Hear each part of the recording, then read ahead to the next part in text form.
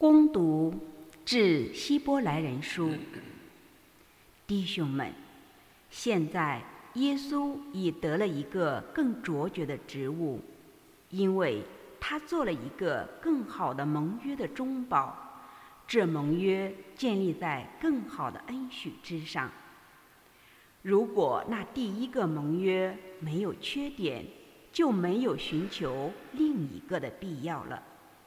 其实天主指摘以民说，看哪，日子将到，我必要与以色列家和犹大家订立新约，不像我从前牵着他们的手，领他们出埃及时与他们的祖先所订立的盟约一样。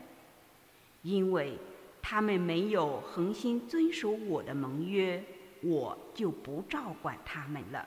上主说，这是我在那些日子后与以色列民订立的盟约。上主说，我要把我的法律放在他们的头脑中，写在他们的心坎上。我要做他们的天主，他们要做我的子民。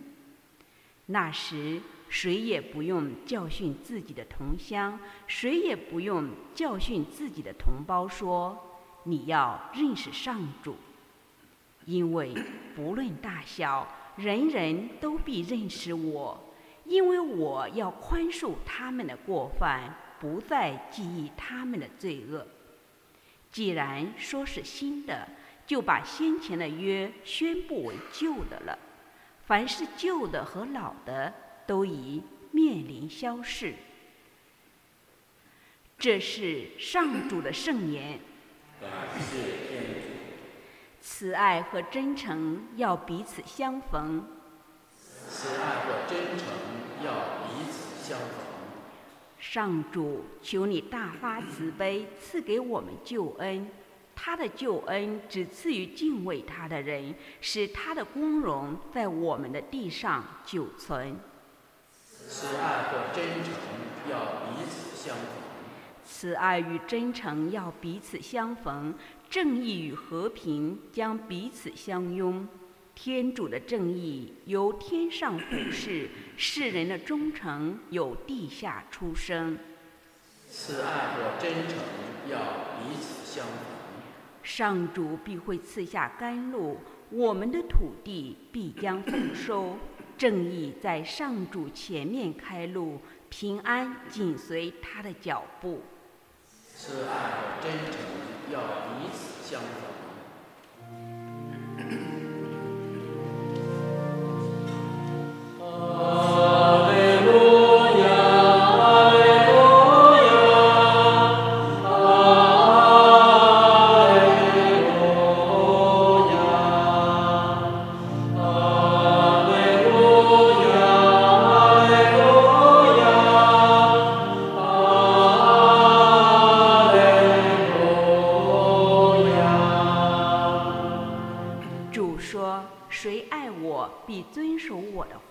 我父也必爱他，我们要到他那里去。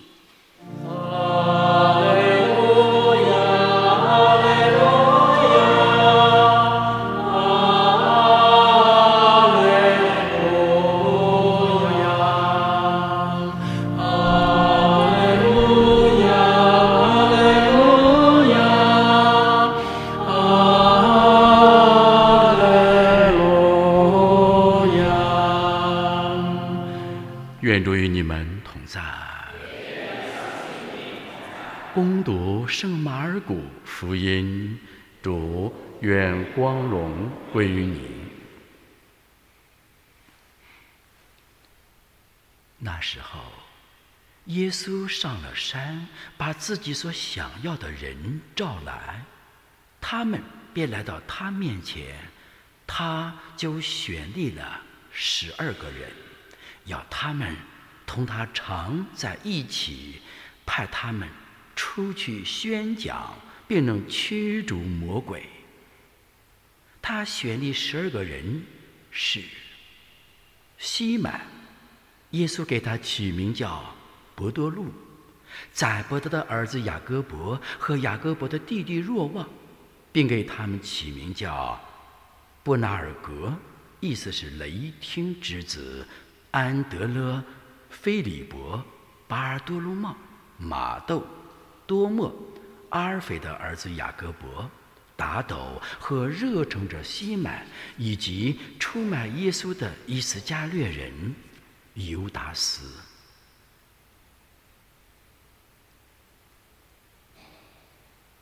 以上是基督的福音。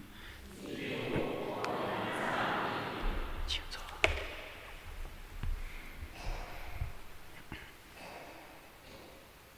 今天的大唱咏我们听了多少次？慈爱与真诚彼此相逢。这句话很深刻，很有韵味，很具有诗律。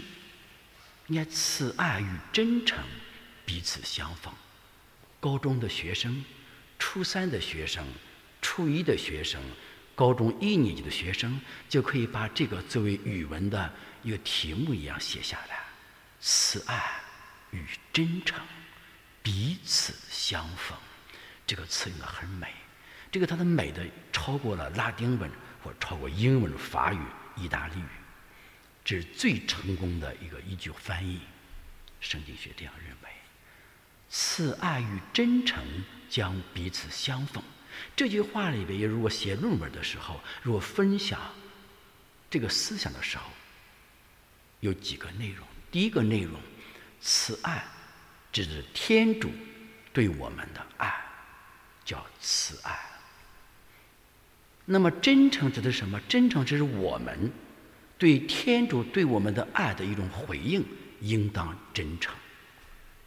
天主对我们主动的爱与我们人一种回应的真诚，两者之间彼此相逢。这个相逢在英文单词叫 encounter， 碰在一起了，相遇在一起了。所以慈爱与真诚彼此相逢。那么天主的慈爱表达到哪里呢？就表达今天希伯来人书的连续6次用了什么字？2个字。敏红说，你读经也不知道，6次用了2个字，叫盟约这个词，听到了吗？一共6次用了盟约。盟约这个词呢，英文单词叫 covenant。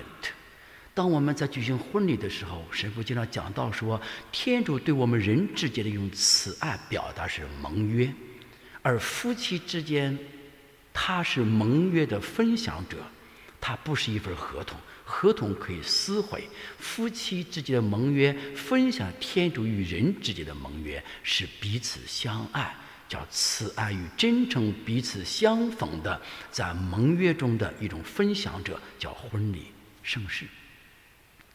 那么这里边一个词叫 covenant， 叫盟约。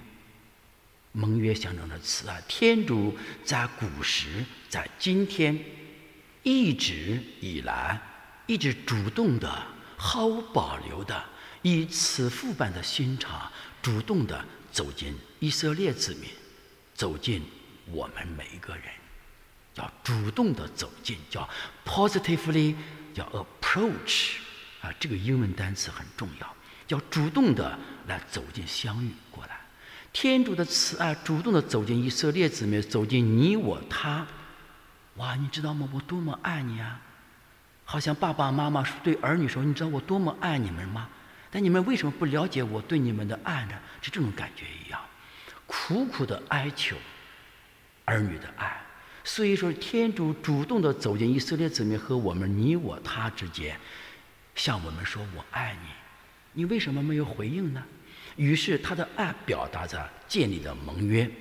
什么叫盟约？天主的主动的爱走进我们人类你我他，并与我们相遇，拥抱了我们，爱了我们，亲吻了我们，把世界、空间、美丽的大自然、阳光、空气、水、人地事物都给了我们，而且把他独生子耶稣基督也给了我们。这份爱如此的广宽高深，远超我们人理性所理解的。那么盟约表达在哪里呢？表达在了叫什么？叫爱的约束。就是天主因着他爱我们，把他的爱的约束力、天主十诫、教会的规矩铭刻在我们每人的良心深处。第3个词叫良心出来了。所以良心，你有良心吗？任何人都有良心，但是一般动物，狗啊、猫啊、驴啊、马没有良心，唯独人有良心。所以这个人不怎么样的时候，说你的良心去哪里了？你怎么昧着良心说话呢？这个良心是什么？是天主借着盟约在我们内心深处所刻上的爱的约束力。所以人的良心初心都是好的，后来之后被社会被教育的瑕疵、被坏表样影响了，雾霾影响了，掩盖了我们初始的良心。所以说第2个字良心也是盟约的表达。所以6次提到了盟约。所以盟约是慈爱的表达，良心是慈爱的外露。你看看我们人生与天主的信仰息息相关，多少人并不懂得天主教信仰很可怕，也很可怜。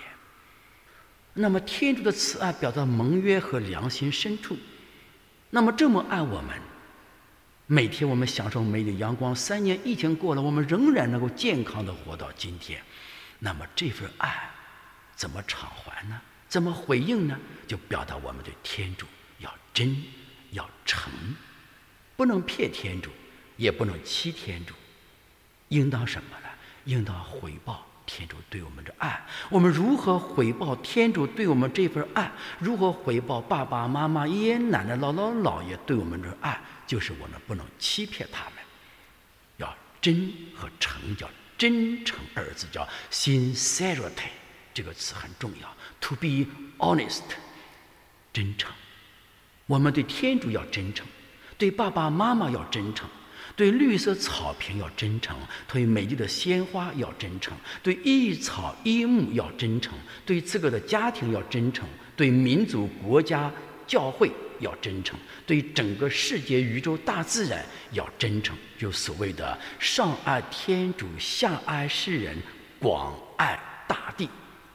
真诚在诸多领域里面表达出来，也表达在了我们在弥撒礼仪中坐有坐相、站有站相的用歌声、用真情、用爱来赞美天主。这就是慈爱与真诚要彼此相逢。